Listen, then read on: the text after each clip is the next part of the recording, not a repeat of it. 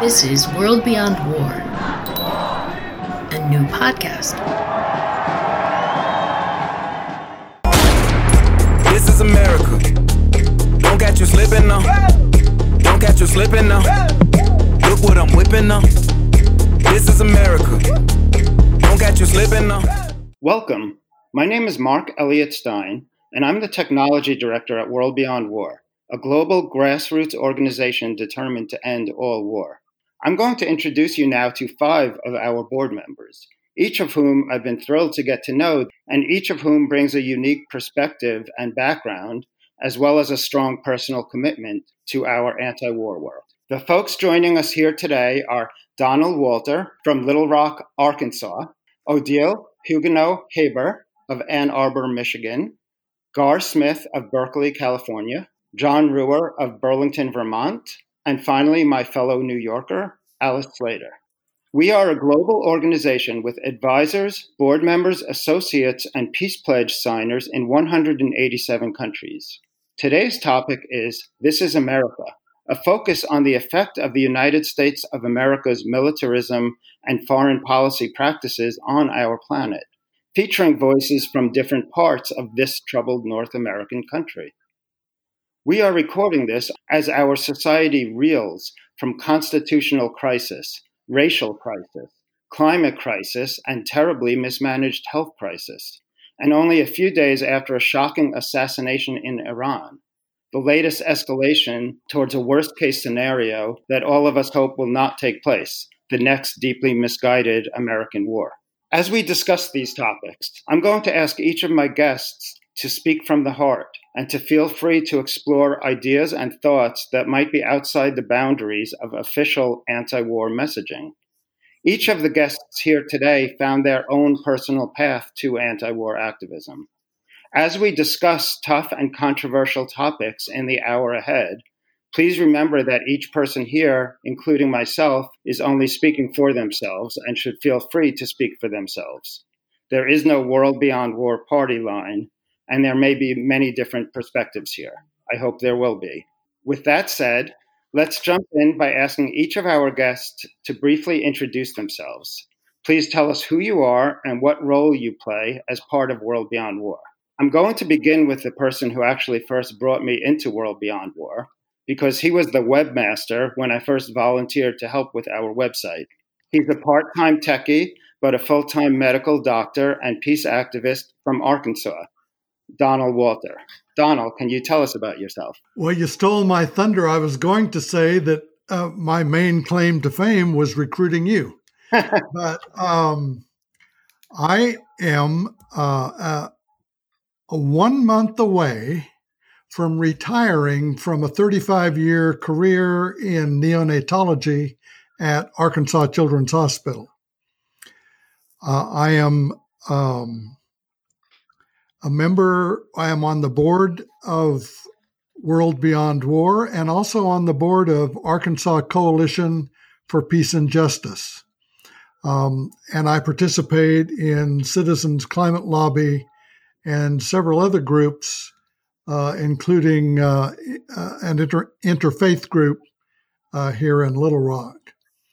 And as you mentioned, I joined World Beyond War 4 years ago, a year before recruiting you, at one of the international conferences that was held at American University.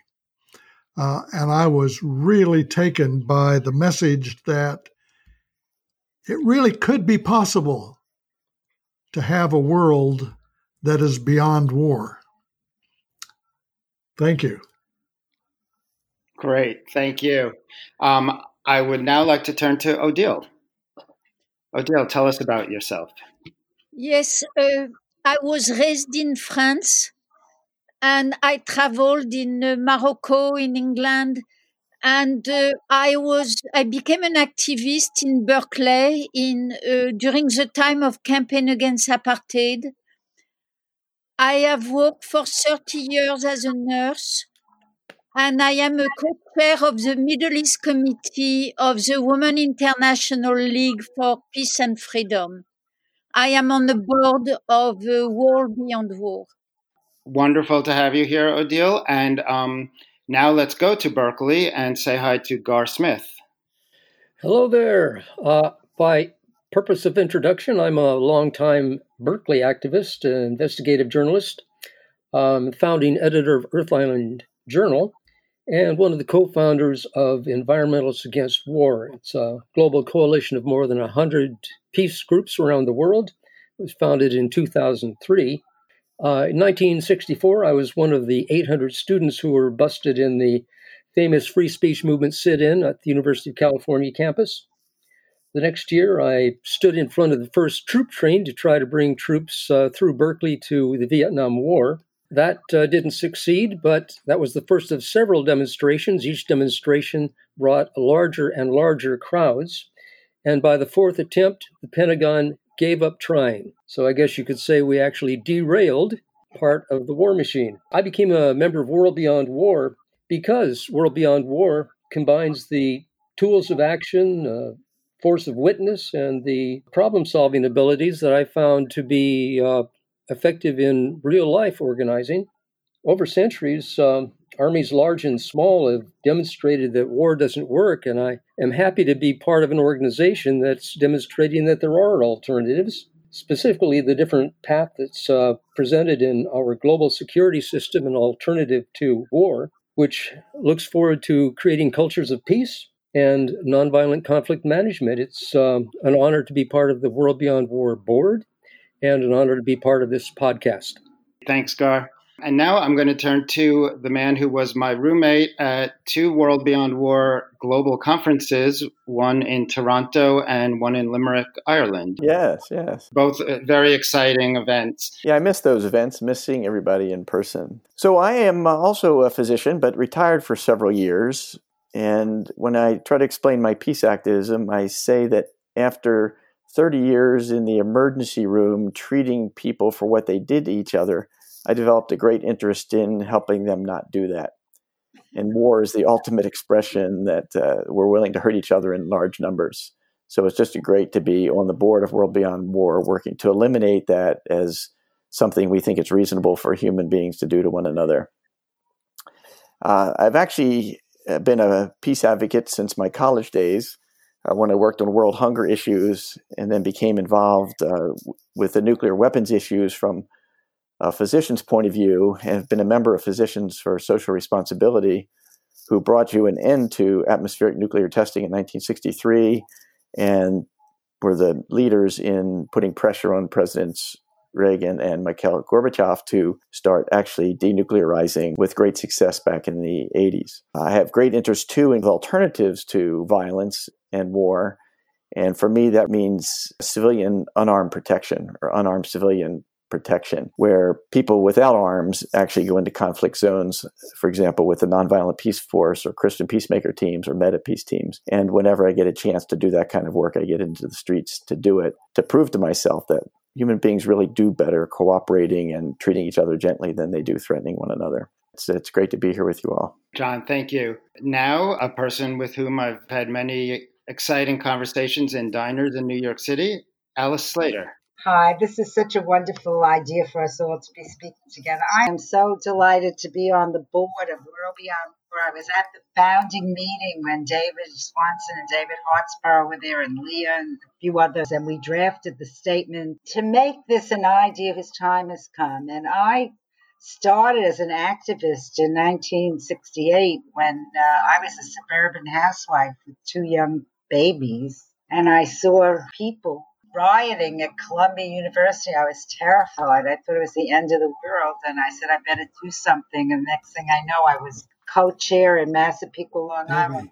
It got me at the beginning that we have to stop war. And when my children were grown, I went to law school, and while I was lawyering, I wound up seeing something in the Law Journal for the Lawyers Alliance for Nuclear and Arms Control. So now I've become like the most experienced person in eliminating nuclear weapons. And we've had a fabulous campaign where we now make nuclear weapons illegal. We got a treaty negotiated over the last 10 years to ban the bomb. We banned chemical and biological. We never banned it. So that was good. And I'm working with the Space Network, and I go to the UN a lot because I live in New York, so I represent the Nuclear Age Peace Foundation there. And I also work with the climate. We have to integrate war and climate and make people understand we're all fighting for the same, for Mother Earth in every way. I'm going to ask each of you where you think the United States of America is right now. And that may mean anything to you. That might mean politically, culturally. Why do we have such a tremendous cultural divide? It may mean our place in the world. It may mean what you think.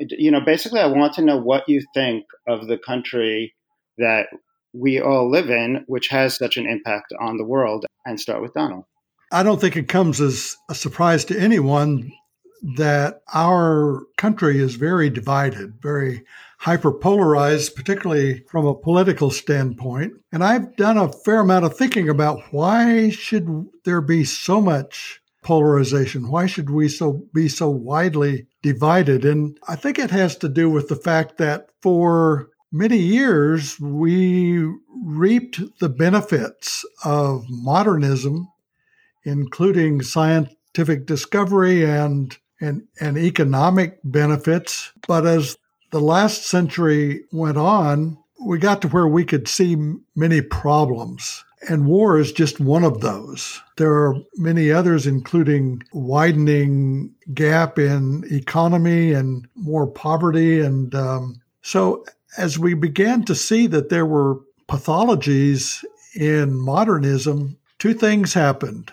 Some of us became progressives and said, we need to move forward from modernism and overcome some of these problems and become more inclusive and more equalization and so forth. And many of us said, we need to go back to the way things were, and became more traditional and started practicing individualism and personal responsibility, which are all very good. But when major parts of our culture started moving in one direction toward more progressive ways of viewing the world, and a whole other segment of our society started moving in the other direction toward more traditional, more individualistic philosophy, we then became hyperpolarized. And do you see hope for this, Donald?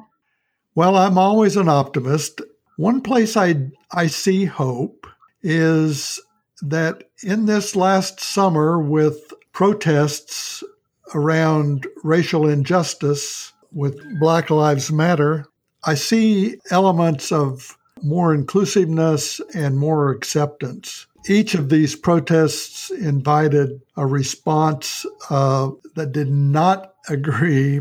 But so let me mention what I think about the election. Biden could not have won this election if there hadn't been a huge turnout of minorities. And I think that was a big factor. On the other hand, he could not have won just with minority votes. There were enough of the white majority that said, we don't buy into white supremacy. We don't buy into exclusivism. And they also voted for Biden. And I think it's the combination of more minorities being included and enough of the majority realizing that we need to be a multiracial democracy. That gives me some hope. Great. Odile, where do you think we are today? I agree with some of the last speaker, and I feel that the country has been evolving very fast in the last few years. Gay marriage, a black man for president, Black Lives Matter, climate change, women's equality, and even dominance in the workplace. But I think bigger change are coming, and people can feel that. And they are afraid. Some people are afraid of all those change coming so fast. And so there is a backlash, and especially in the rural area, because I think people are not exposed to as much diversity and change there, and education. But the thing is that the change are going to continue coming, and they're going to come bigger and bigger, I think. And we need to move our resources from the weapon system, the industry system, into the green for climate change, because that's how we can eventually save our species and other species on Earth and continue to exist. And for that, we will need to focus on the problems, the solution, and do a lot of sharing of ideas, sharing of solutions across the whole Earth, maybe not just in our area, but we have to be very based in our local place also. So we have friends and we have solidarity community around us to help us in the transitions that are coming. The youth has been following a lot of the youth, Bernie Sanders, and the Democratic Party has shied back from that because they felt it was too radical. But there is the youth is much more radical. They've learned a lot from the internet. They are much faster and they don't see the change that they want to see yet.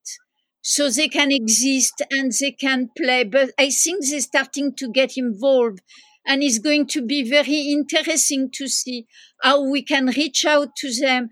We can continue to create those huge coalitions to end wars, to change to a culture of peace from the culture of wars, of wars, the war in Mexico, the war in Palestine. We need to change our mentality and open up because the earth is coming one very quickly together. And so I hope we will move in bigger coalition. There is a big action coming on January 25 on says no to the war in Yemen. And I think that's very important because Yemen is really deperishing. It's hell on earth right now. And the children's situation is catastrophic. And if we don't move towards saving the children, our human children, then we are not a species that is going to survive. We really need to move our heart and our soul to be more together as one planet and to feed the children and to take care of them, as well as all the other species that are on this earth, and plant trees. Thank you. Wow. Well, great, Odile. Thank you. Gar. Yeah, I salute with the vibrating heart of Odile's comments. Well said. What we need is a radical reinvention of democracy in this country. We have an institutional crisis. The fact is that we are not a real democracy. 5 of the 45 presidents that have taken office assumed power without winning the popular vote. That's a charade. The Electoral College is an undemocratic system. It needs to be abolished or circumvented. But even before as the failed state issue goes, even before the pandemic took us down, the U.S. was a failed state. Donald Trump took full advantage of that, leveraging this failed speech meme into his Make America Great Again. It's something that you can notice about Trump's presentation, part of his genius, if you would dare use such a word in such context, is that he uses words like great and tremendous, or on the other hand, disgraceful, but he never defines what these words mean, leaving it open to anybody to provide their own interpretation. Yeah. But when he says make America great again, it's very clear what he's up to. He's been making America hate again. He's defining people in terms of encampments, enemies, conflicts, jealousies. But it comes to definitions. Let's try a definition of the word extremism. No, let's try exceptionalism. Let's do that one. We're told that the U.S. is the one indispensable nation. We're exceptional. We have the right to do things that other countries don't. Well, it is true. Some may argue that we are exceptional, but other people will say we're exceptional in a lot of negative ways. We're exceptionally dangerous, exceptionally murderous, exceptionally greedy, imperialistic, and heartless. Among all the industrialized nations, we're exceptional in a lot of negative ways. We've got the greatest inequality in income, the highest poverty rates, greatest number of children in poverty, something like, 13 million kids not getting decent meals, lowest social mobility, highest healthcare costs, greatest obesity rates, highest dependence on antidepressant drugs, no wonder, abiding inequality in race and gender, largest number of jailed prisoners in the land of the free, an epidemic of gun violence, soaring murder rates, the highest military spending on the planet. And as for our wealth, talking of a failed state, our wealth is a myth. It's maintained by the printing presses of the Federal Reserve. And last year, the federal deficit topped $1 trillion, and that was up from $600 billion under Obama. Clearly, this is unsustainable, and it's going to take some major structural reinventions to prevent us from going totally off the rails. Wow. I'm looking forward to following up with each of you on your statements, by the way. So much to dig into here. John. Well, I think the polarization is largely intentional by people who control things. You could say that war is a logical conclusion of some faulty thinking that keeps us Americans from being our best selves. It actually threatens our existence in so many ways, whether it be climate or war, nuclear weapons or pandemics.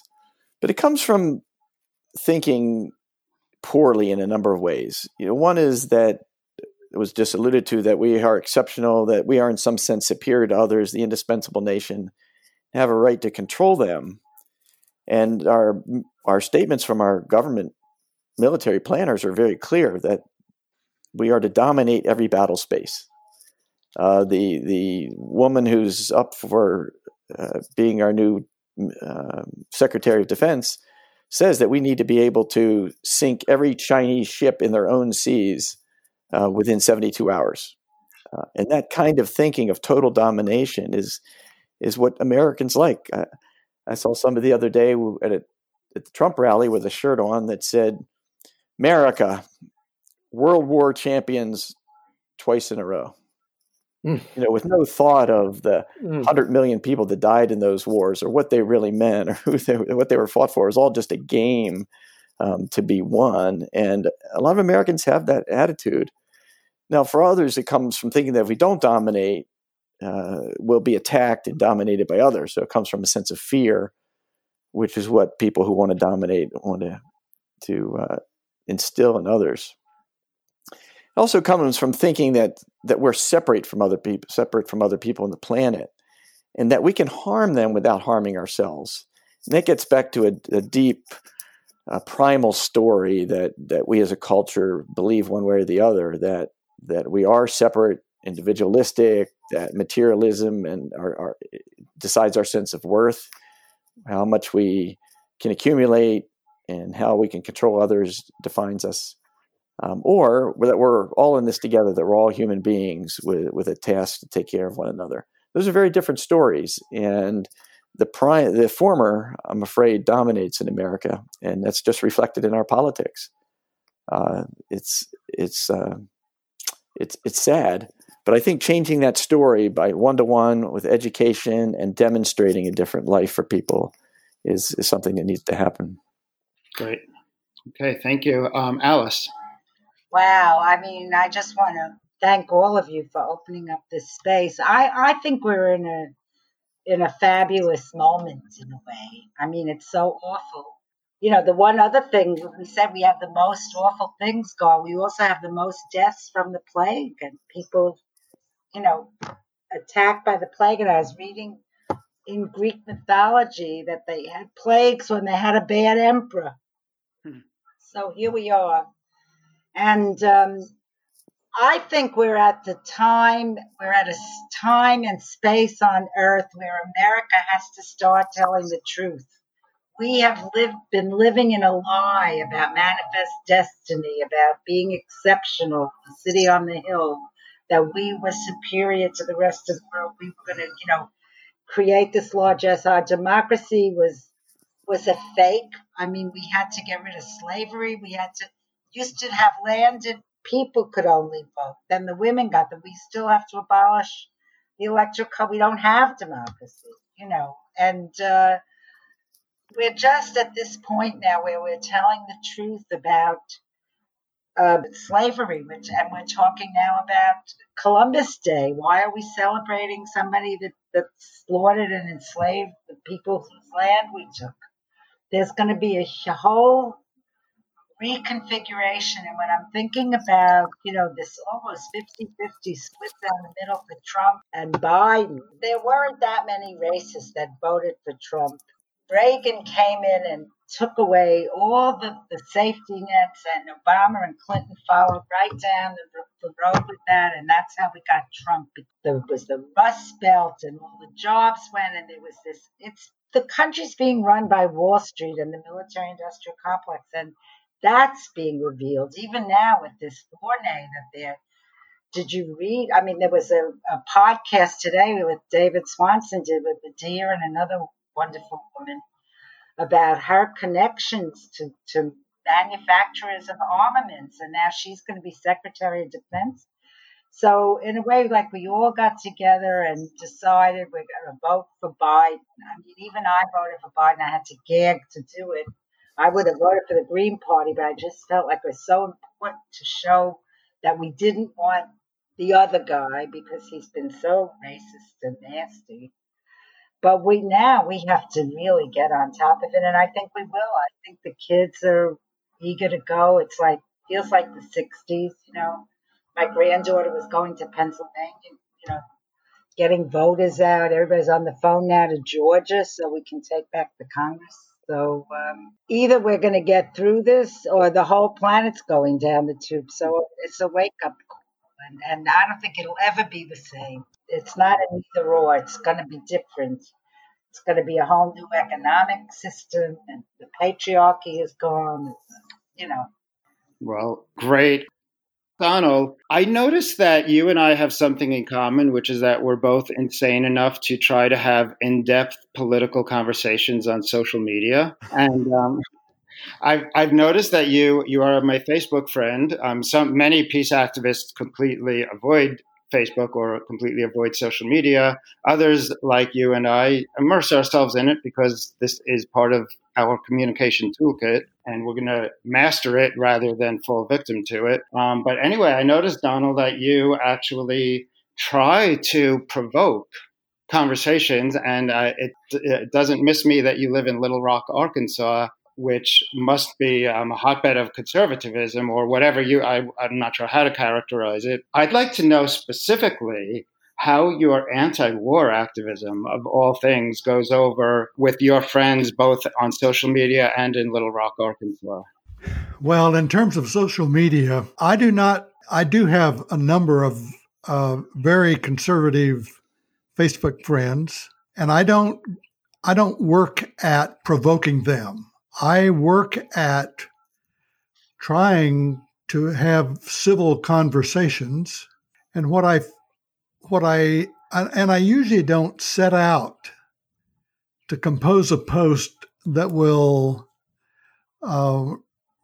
bring up a conversation, but what I find is that I have a thought about something that really weighs on me, and I begin writing, and I don't know what I'm going to say about it. And as I write, my thoughts come together, and writing is what helps me think about it. And then when I actually post it, most of my friends recognize that I have put thought into it, and they do not automatically respond negatively.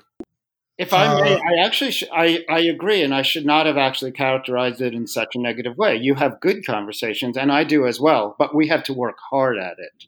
It does take hard work, yes. Yes. But go on.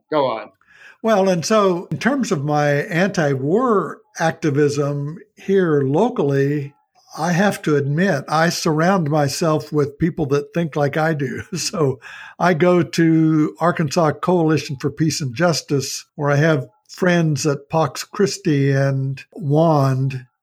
So if, for example, I were to go out and start protesting the Air Force base in Jacksonville,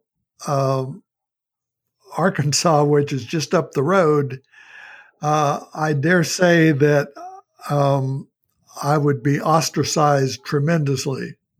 And is that a bridge you try to cross, or do you basically just keep your bumper stickers to yourself at that point? Well, so that's not a battle that I'm ready to to work on.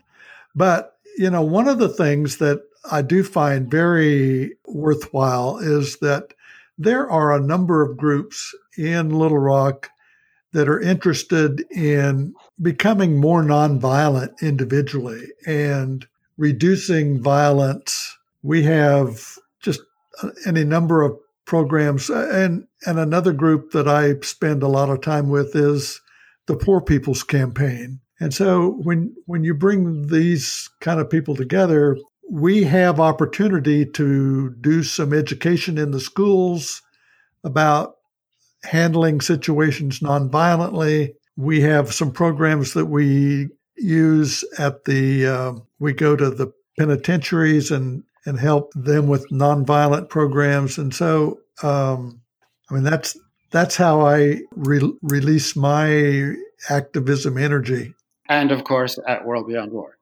Oh, yes, of course. And so that's the other thing is that Arkansas Coalition for Peace and Justice is affiliated with World Beyond War. And so whenever any of the groups get together, we make an effort to get more people involved in our activities.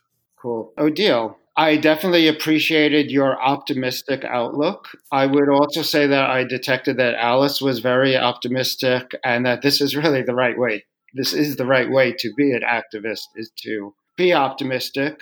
But Odile, I want to question, in one sense, you're talking about how things went in a positive direction, gay marriage, peace with Iran, opening with Cuba, and things looked like they were going well. And then I think we're talking about basically the election of Trump.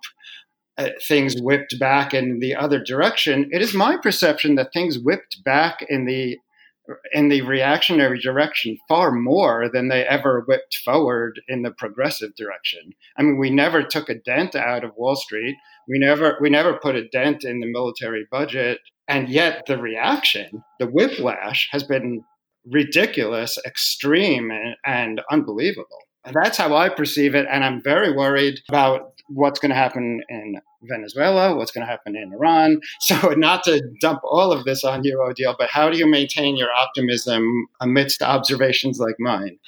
Well, I think that it's expected when you move forward that there will be one step forward and two steps backward.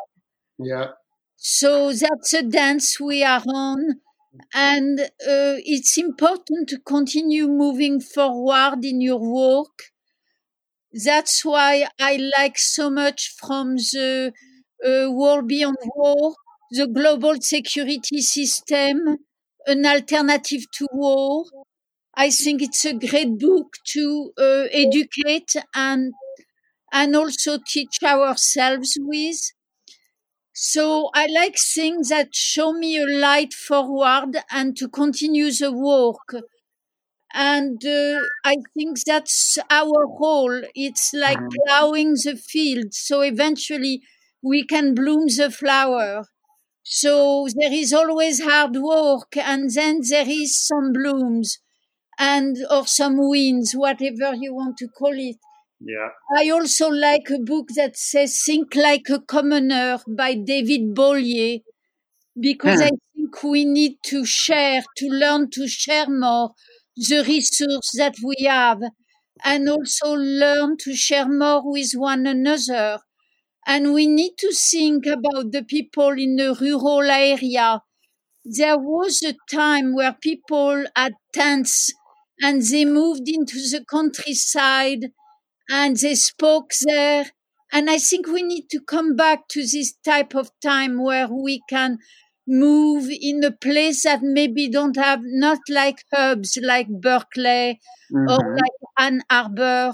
Those are like progressive town, but we need to change our sometime our nest or our hub and move where there is not so many groups that are progressive and political, and maybe there are churches, and maybe we can make bring the peace table and bring people together to have discussions so they can learn to think maybe different ways. So it's important to push a little bit the limits and to travel in the countries that are less traveled. That's my perspective, to stay optimism. But I also look at what people did in the past, and there is so many great examples. Whenever somebody's, I think even of Joan of Arc, a woman leading the troops of France. She ended up being burned, but, eventually look at where we are now. As women, we can vote, we can work, many women are CEO. So there has been many great change, and we need to keep that in mind, that we are the pathfinder for the great change of tomorrow, and that we are a short time on earth. So you may as well do the utmost you can do to bring the light in the past and, share with others and enjoy life, because the earth is really beautiful. Thank you again. John, I noticed you have your hand up. Well, I heard Odile say that I think we have to move one step forward and 2 steps back. I hope I heard it wrong, or she meant, Odile, did you mean 2 steps forward and 1 step back? Because no, Mark 1 was kind of implying backward and 2 steps forward. That's kind of the dance. Right. Okay. But, we move in a step forward. We have all to be united. So, and to do the work when it's winter. I do think 1 step forward and 2 steps back does correctly describe what I was describing as the progress America has made in the last. That's what I heard. I also think that's a Bruce Springsteen song, 1 step forward and 2 steps back. Good song. Pretty sure it is. Yeah. Okay. I think it's a polka. Wow, great. I did not know that.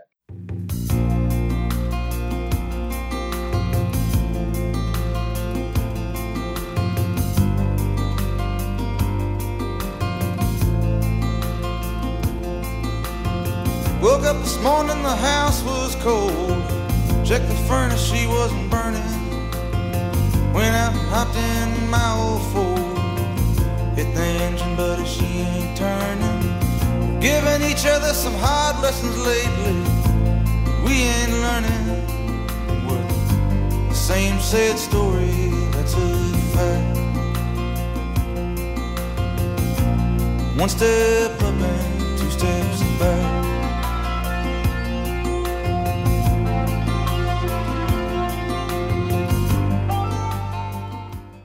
Okay, moving on. Gar, your reference to an alternative or reinvented economy, I think this would be a good time to talk about the Green New Deal, which in my opinion is one of the few really good big initiatives going on. I support Alexandria Ocasio-Cortez and the Squad and the movement towards the Green New Deal. I have no idea if you do or not, Gar, but I'd like to know what you think about all of this. And to tie it into the question of the economy, because the Green New Deal is not just about ecology, it's also about the economy.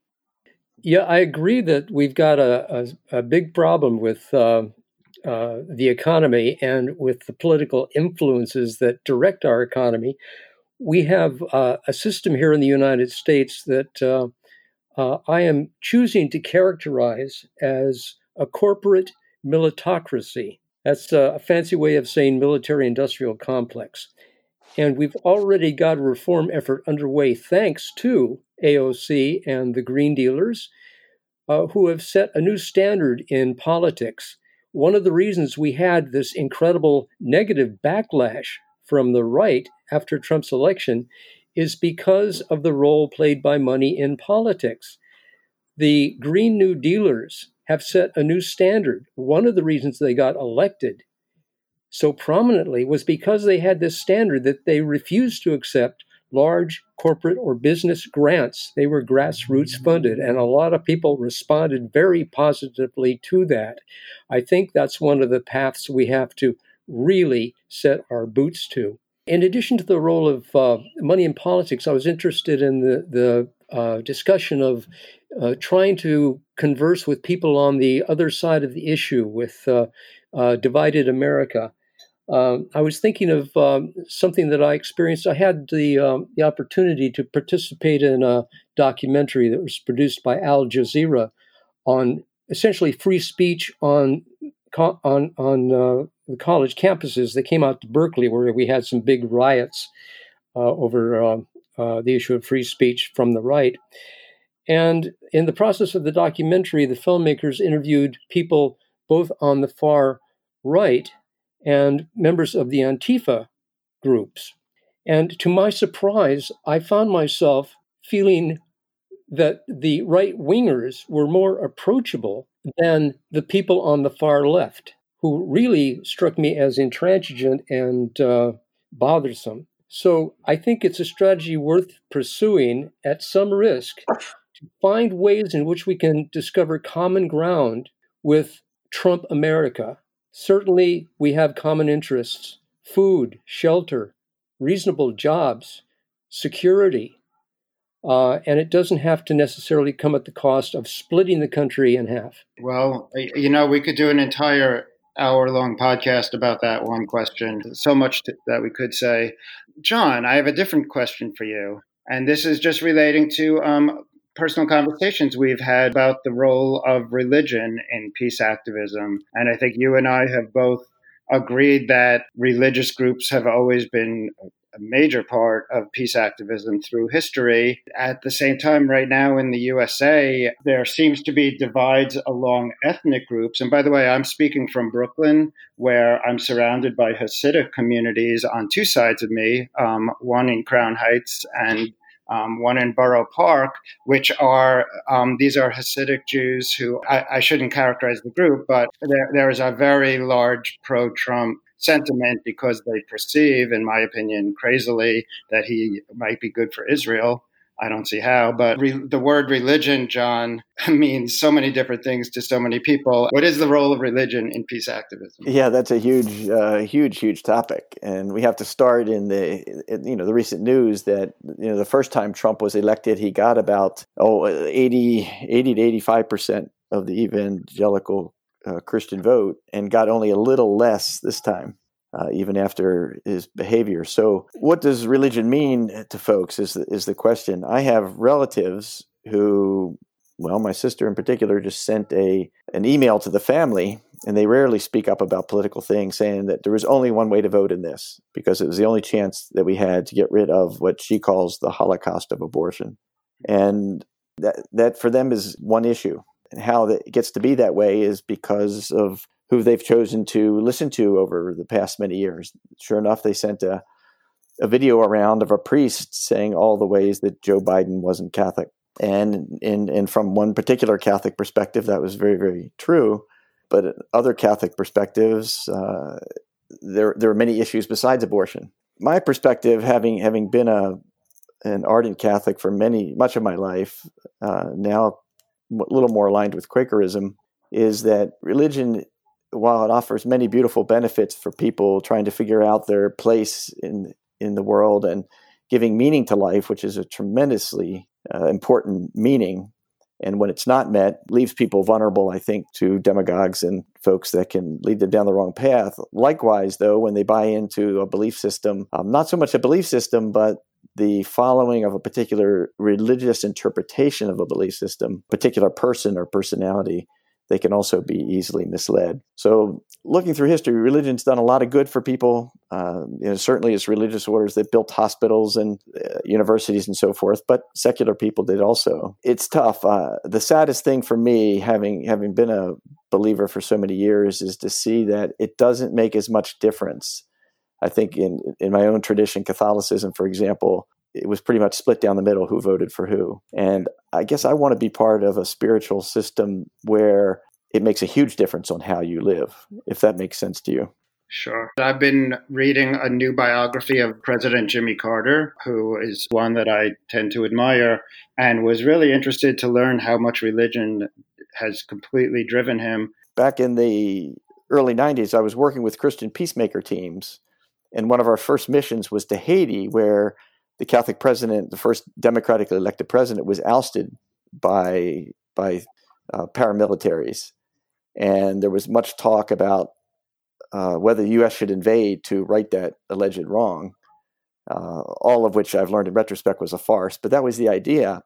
And that invasion was actually prevented by Jimmy Carter inviting, what was his name? Raul Cedric, I think was his name, one of the military coup leaders, to Plains, Georgia, to talk to his Sunday school class.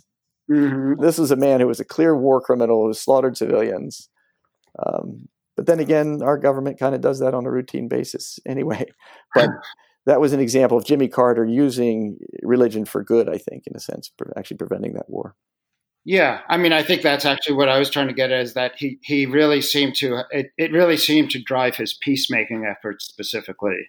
And that was something I hadn't realized before. And still does. You're right.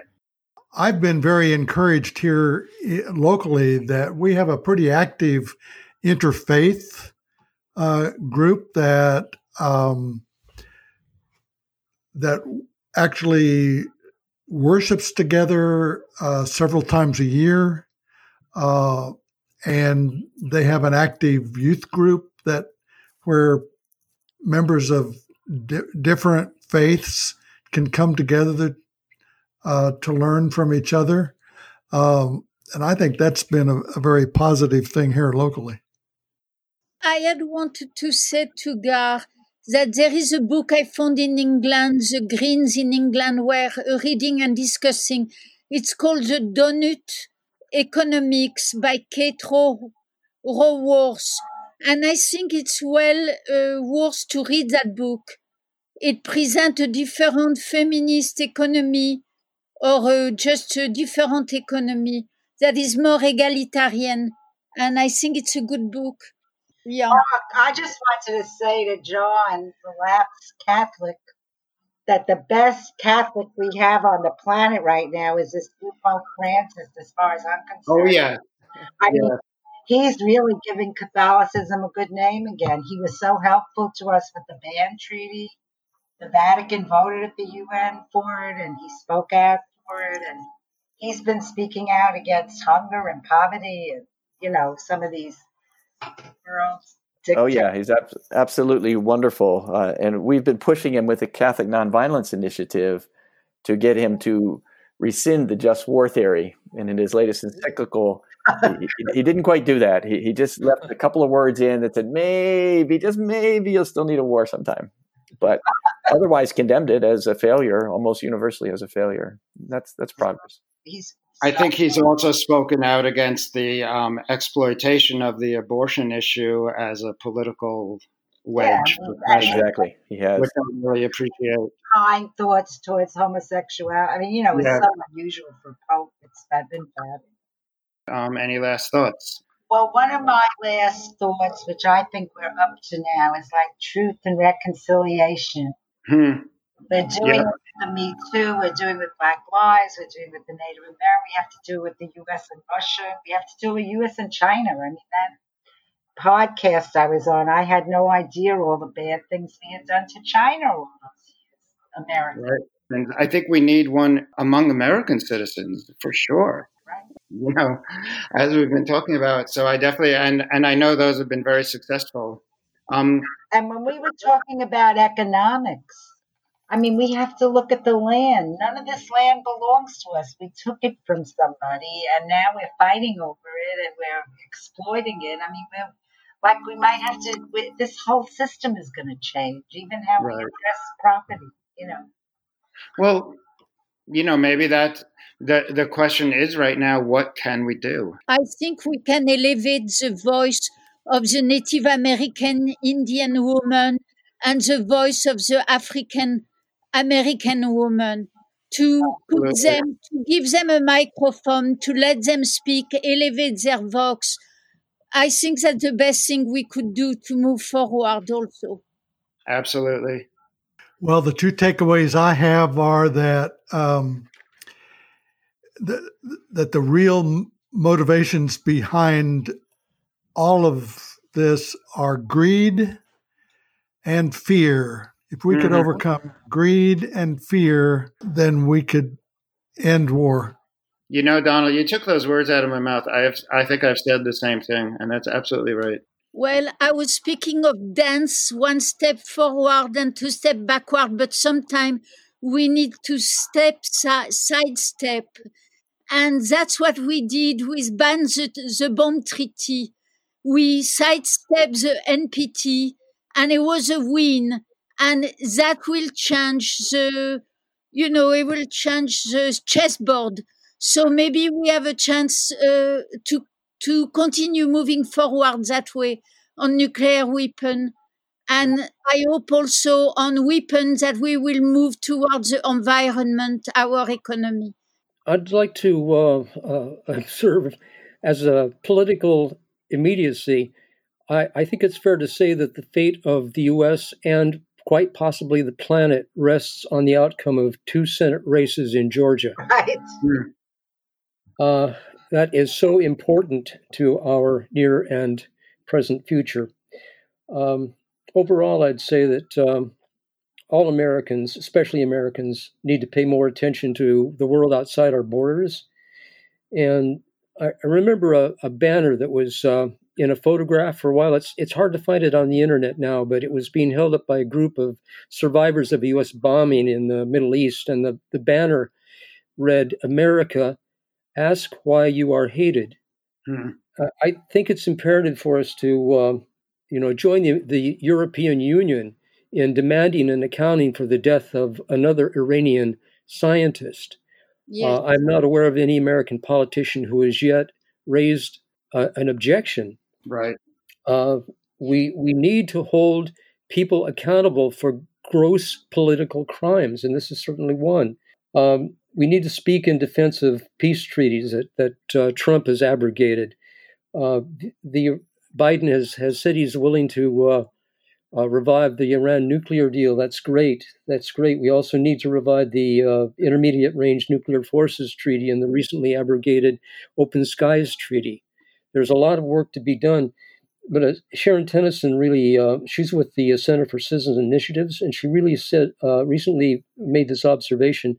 Although we American citizens pay little attention to treaties, Russian citizens do. I remember when Ambassador Matlock stood in Washington, D.C., and he said, "Nothing will change unless many American citizens themselves get involved." So far, it hasn't happened. It's time for it to happen. I just want to say, if our government continues to be undemocratic and obviously unjust, we're going to have to rid ourselves of this government one way or another, because we can't endure this anymore. Agreed. Yeah, I like what everybody has said so far. I just want to amplify the belief that it does come down to love and greed, although I would argue perhaps that greed, the underlying pathology behind greed is fear that you won't get enough, that you didn't get enough as a youngster or something, and that the antidote to fear is love. And I see our mission really as making love real in the world, witnessing to it, turning it into real policies. And I think the mechanism of that is understanding the full range of nonviolence, in 3 realms. One is learning to center, learning to meditate and contemplate and center oneself. And secondly, to learn to talk to one another in ways that are gentle, that don't create fear and separateness. And that's some form of nonviolent communication. And then finally, when people are too far gone to communicate with you and cannot center themselves, that nonviolent action comes into play. And I think that's a skill set that we can play out, making love real in this rather troublesome world. If you think about it, we never even saw the Earth until 1967, where they saw the Earth from the moon, where we got how united we are, how we're just one planet. It's starting to seep into consciousness that we have to shift. Right. We never connected the Earth until around 1993, in my perception, when the internet basically became viable. And so we're really, We just have to keep on keeping on. I can think of no better words than keep on keeping on. And I'll see you all at the next board meeting. And to everybody who's listened to this, thank you. And please tune in again for our next podcast. Give us a good rating on whatever service you listen to. And thanks to all my guests and everybody out there. Bye. Appreciate it, Mark. Thank you. And thank you, everyone. Thank you. Thank you. Thanks, Mark. Thank you. Bye.